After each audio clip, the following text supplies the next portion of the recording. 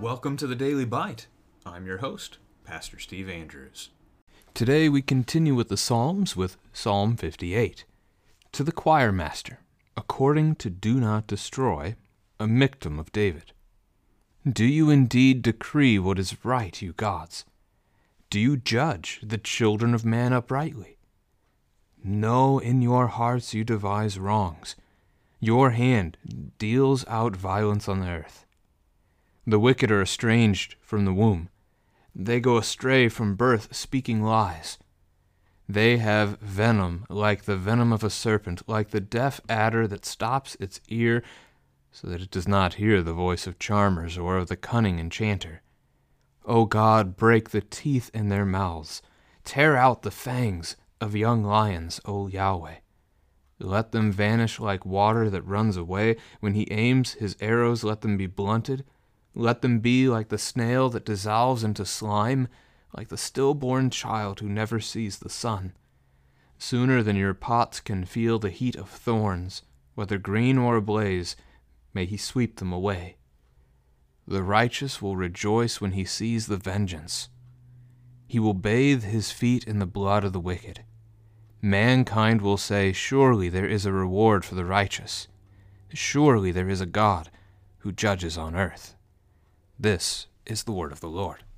Like the psalm right before it, Psalm 58 is a miktam, so another unknown musical notation about a specific style of psalm, it would appear, but it's also according to that same tune as Psalm 57, Do Not Destroy, so another song that they would sing, that this would mirror it in some ways. As we look at this one, it is pretty straightforwardly David praying against the enemies of God's people that the Lord would destroy them. And as I've mentioned before, you can ask it again, especially if it hasn't been recent, can we pray this kind of prayer against our enemies? Indeed, Jesus does teach us in Matthew chapter 5 that we should love our enemies and pray for those who persecute us, and this is true, without a doubt. It's a both and. At the same time, that we are also given to pray against our enemies, because the Psalms are also God's word. And so we pray that the Lord would not let his people suffer forever, that he would be swift to bring vengeance and justice. And at the same time, we pray that the Lord would care for our enemies, that he would bring them to repent of their sins, that they may be forgiven and no longer be our enemy, but be our brother and sister in Christ and join us in paradise someday. We pray both. So here's David's prayer. Do you indeed decree what is right, you gods? This seems to be a reference to earthly kings.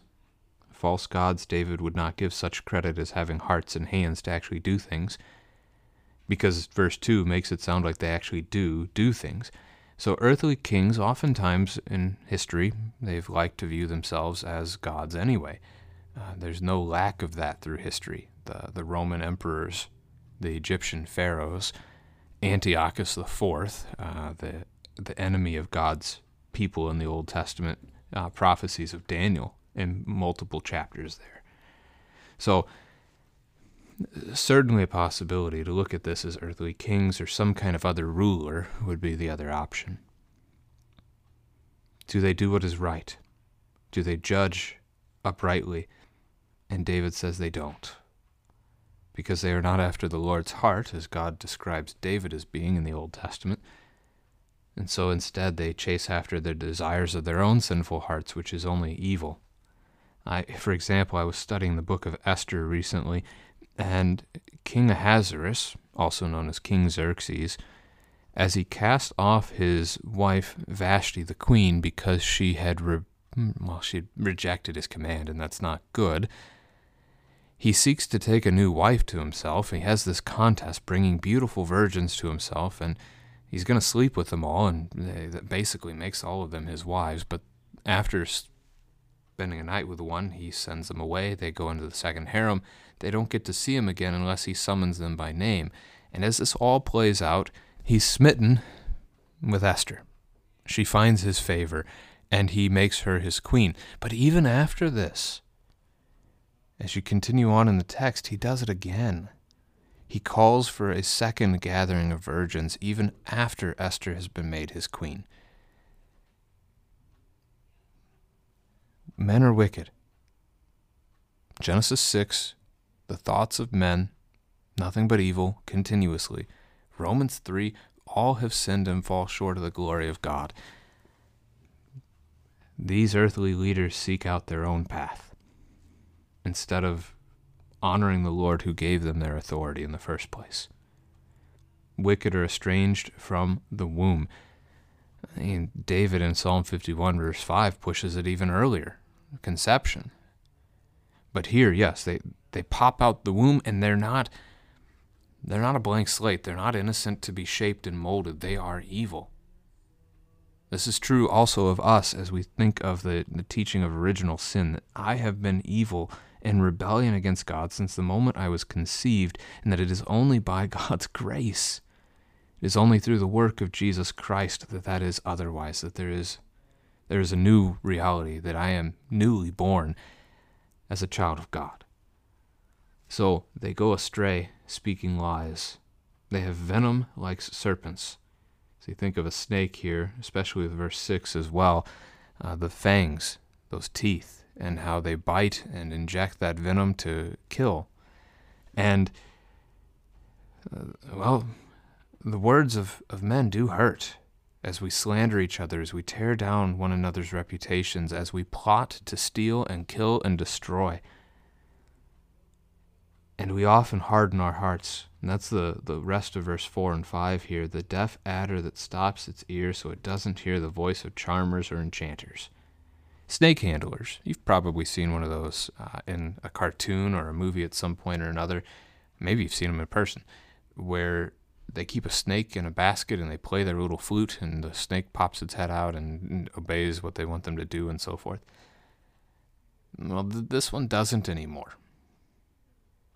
It's managed to work its way out of that. It doesn't want to obey. It wants to do what it wants, and that's to destroy. So does the hardened heart, that we even reject and resist the Lord and what he would give us to do. We reject the repentance that he calls us to have, and we continue to seek to explore our own violence and do the things of our sinful nature. So David prays that God would break their teeth. And that does sound very painful. I mean, the point here is that it's the teeth that inject the venom. Take away their power.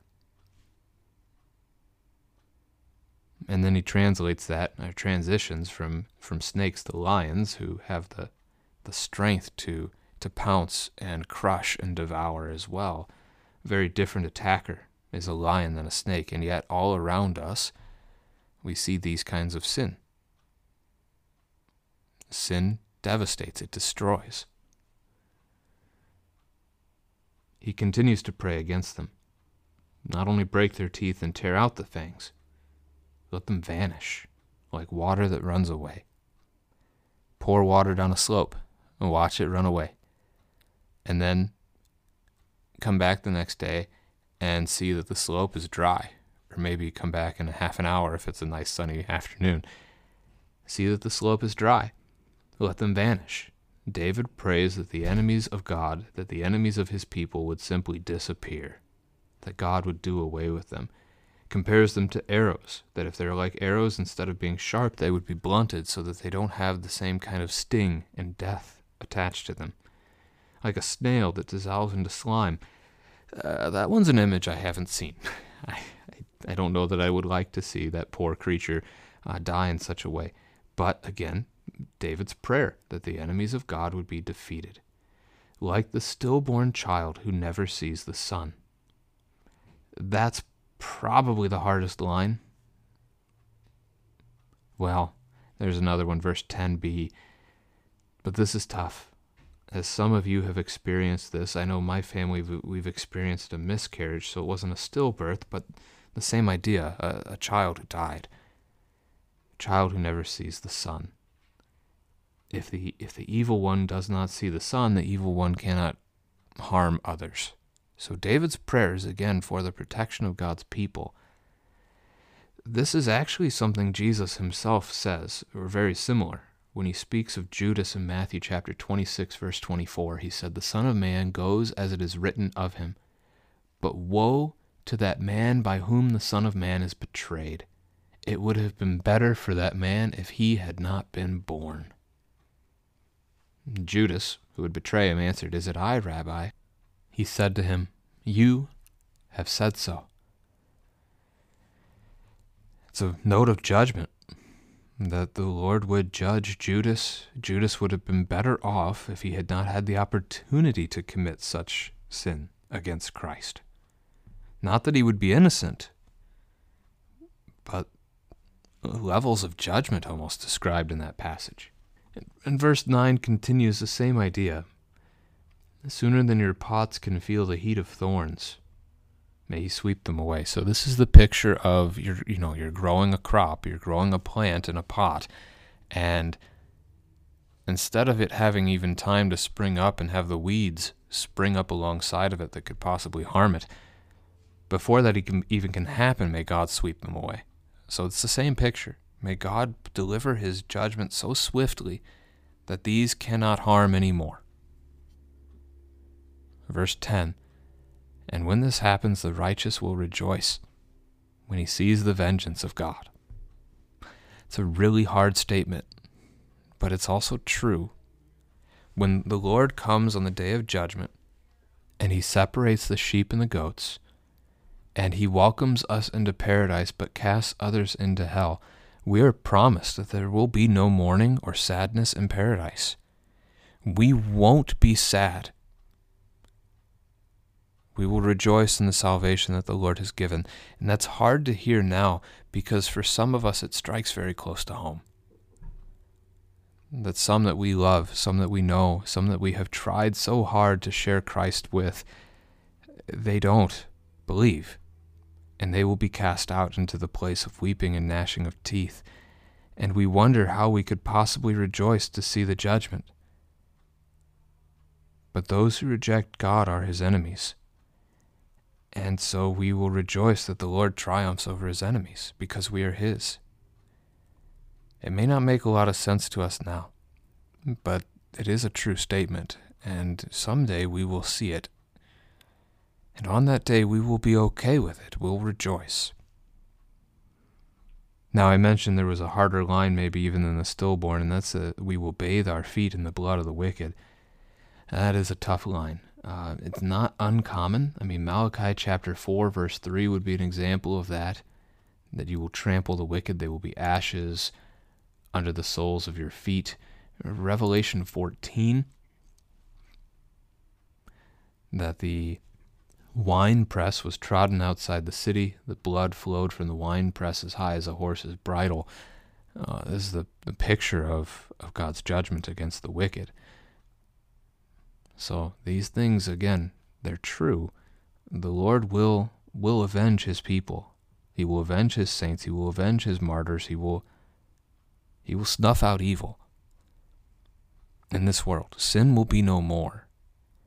And so we rejoice that the Lord has redeemed us. We rejoice that we aren't going to be snuffed out, but that we get to live, that Christ has forgiven our sin. And again, as I mentioned before, we pray that this would be true also for our enemies. May the Lord send his Holy Spirit, pour out his Holy Spirit to create faith in this earth among our enemies, that they may also see and believe and be redeemed by the blood of the Lamb. Mankind will say, surely there is a reward for the righteous. Surely there is a God who judges on earth. The last family conversation for today, God's judgment. Is this a good thing or a bad thing? The judgment of God, that really depends on which side you're on. If you believe in Jesus Christ, the judgment day of God is a glorious day. It is a wonderful day when we are rescued, redeemed, and sin and death are done away with forevermore, we get to enter paradise. But again, for those who have rejected the Lord, who are his enemies, that is a dark day indeed. So, context there. There is a God who judges on earth. The Christian would say this is good. But for those who are evil, it will be a different end. So again, thanks be to God, and let us pray for those who persecute us, that they may see the light of Jesus. Praise